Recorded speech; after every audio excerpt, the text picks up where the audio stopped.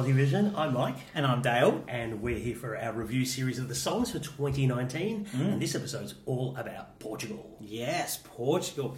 Let's talk about the hosts of last year's contest. Now, they debuted back in 1964, and it took many, many, many decades for them to finally win the contest in 2017 with Salvador's Amaperos Dois. Is that right? I always pronounce it terribly. Now, look, it was not only was it a winner for the very first time, it was the first time they even qualified for the final since 2010.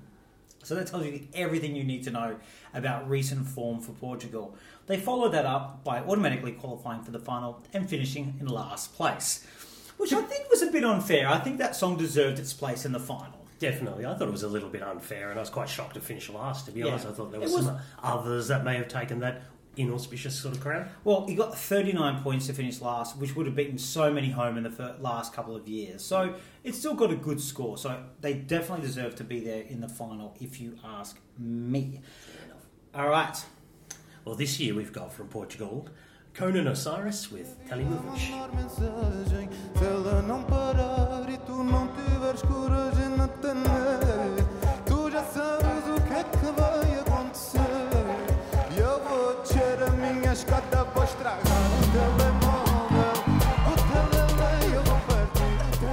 It's a quick chat about Conan Osiris, also known as Tiago Miranda. He's a 30-year-old self-taught singer-songwriter from Lisbon. As an independent artist, he's been around since 2008. Very big on the Portuguese independent music scene. His first album was released in 2016 and has been quite prominent in the Portuguese commercial music scene since then. He did win Festival de Canção after finishing second in semi-final one, but then he stormed home in the final to win both the jury and the televote. One of the eye catchers probably of the entire national final season, I would have said, about Conan Osiris. Oh, definitely. I mean, everyone had an opinion on this song and him. Right, let's talk about some of the positives of this song. Number one, this live is a lot better than the studio. This is a almost live art performance. I was not a fan of this song the first time I heard it. I was really quite horrific about the song in our reviews earlier, but when I watched it live, I must say I was transfixed. And it has that ability to do that because it is a performance. And we must not forget Eurovision is both the song and the visual. And I think this does it incredibly well. You're not going to get a more unique song in this contest. There might be other unique artists, but this is the most unique song, totally. And I think it's really going to really suit some jury members who are going to probably come up and love it. Not all, but we'll get to that. But I think some people are going to absolutely love this. And if they do, they're really going to go for it. It is unique. It stands out. And there's quite a few like that this year, but it's in that bunch of them. Yeah. It is definitely an arresting and challenging piece of music, I think, this. And it certainly grabs your attention from the moment it starts, particularly coupled with that fairly eye-catching stage performance he put on in Festival de Canção.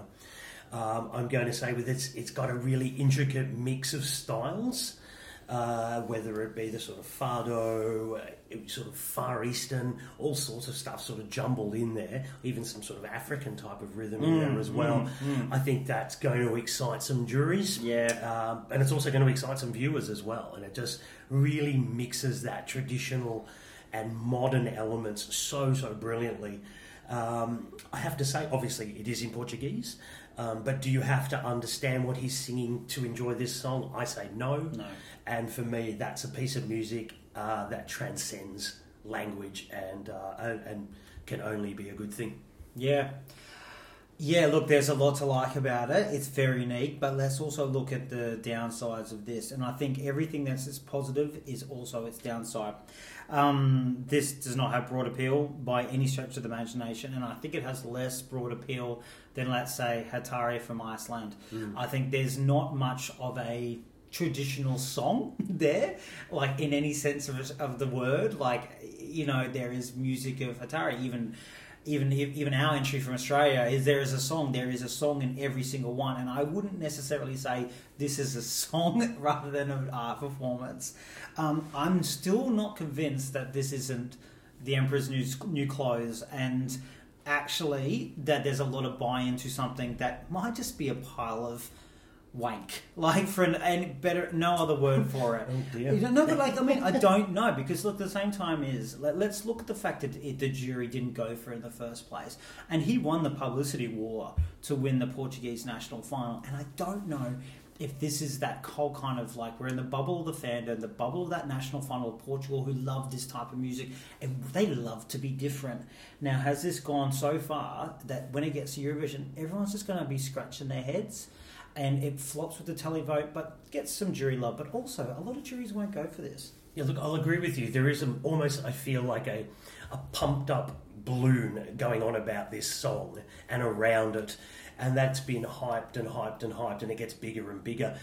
I think overinflating what we've actually got, possibly, and that could all come popping or tumbling down come the contest time. I see where you're coming with that. Because, to be honest, there is almost in the fandom now, if you don't like this, what's wrong with you? Yeah. You know what I mean? You don't appreciate musical art. Yeah, exactly. Yes. So, the fandom hipsters have definitely got onto this one. Yeah. I'm just going to talk about some negatives here also. Is it just too weird? That's it. So, is it just too much for the first-time viewer to watch it and to go, oh, wow? Who watches it the first time and goes, oh, my God, that's amazing? Probably not, and I think that could be a massive thing for it. You're right about the song structure, etc. This is not something you whistle down the street the next day. There is virtually no melody to it whatsoever. And that could be an issue, could be a very big issue when it's coming to stick with voters. You will remember the odd interpretive dance, etc. Oh, God, yeah. But are you going to remember the song? And I'm going to talk about that interpretive dance and the way it's presented. Well, it was at the national final. That actually just confuses the issue even more, to be honest. I don't know if it tells any story of what's going on in the song. I think it just adds to the confusion of the whole entry if you're not into it. Put it that way. I would say that actually adds to the performance, and I think, to me, that's what won me over that semi-final. Not necessarily the final, I must say. The semi-final performance, I was transfixed, and it was a combination of him and the dancer and the way it's presented. It was also an intimate stage, very small, very, very, very small, and I felt it lost its magic on the bigger stage. We know the stage is small in Tel Aviv, but it's still a big stage. So that's just my other concern there. But at the same time, you know how much I hated this song, and when I watched it live, I was just, wow, please send this to Tel Aviv. So the first time watching away, I was won over. So okay. Yeah. What did our juries think? What did our Aussies and Europeans? All right. Any little guess? Because this is a bit of a weird one. Any guesses about where this might end up? I think this is going to be people at the top and people at the bottom of each spectrum, and somehow it's going to do fairly well. I'd say it's going to be in the upper teens.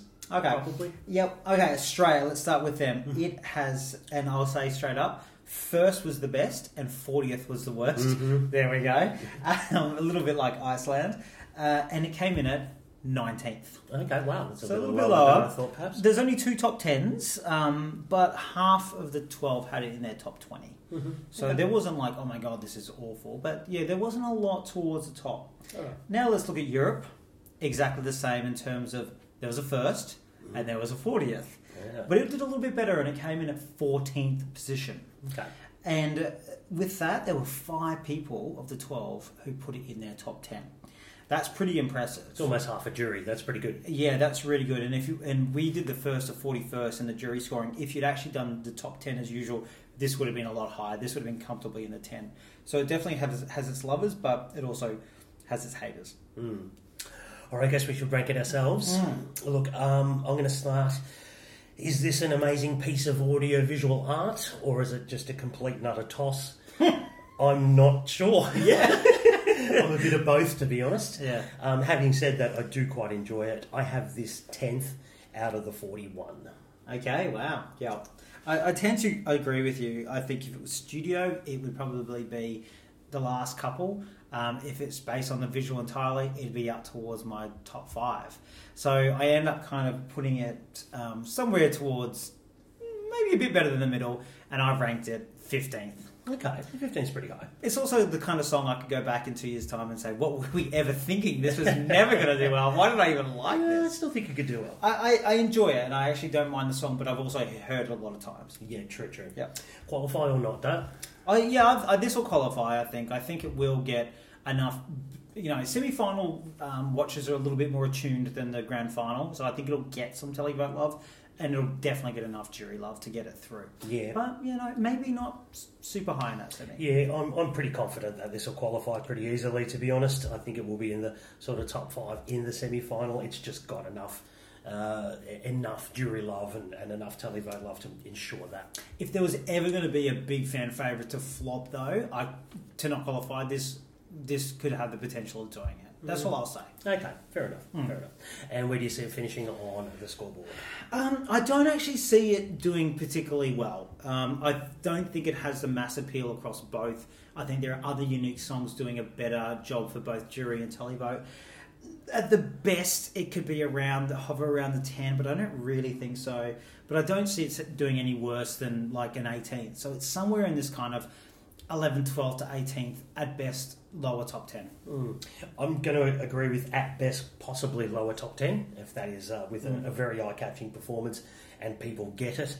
I think it could be as low down as 26th, however. It's just that I just don't know how to take this really and how people are going to react to it. My feeling is if it qualifies for the final, it does well. If it's coming 26th in the final, it won't even qualify. Do you know what I mean? Like, I think if it gets through a semi, it's going to have some kind of appeal to get it high. This is not a kind of song that comes last. Yeah. It's the kind of song that doesn't qualify, or it does reasonably okay. I guess in its semi-final, it's got some of the other weird songs. It has got Iceland, it's got Australia. So perhaps that could be as long as it gets past that, it should be okay in the final, possibly. Yeah, because you get 26 songs and you stand out a bit more, I think. True. Ah. All right, well, let us know. Are you a first? Are you a 40th? Or you're somewhere in the middle around us in the 10s to 14s? Let us know, Aussie Vision Net, on all our socials. Thanks for joining us, guys. See you later.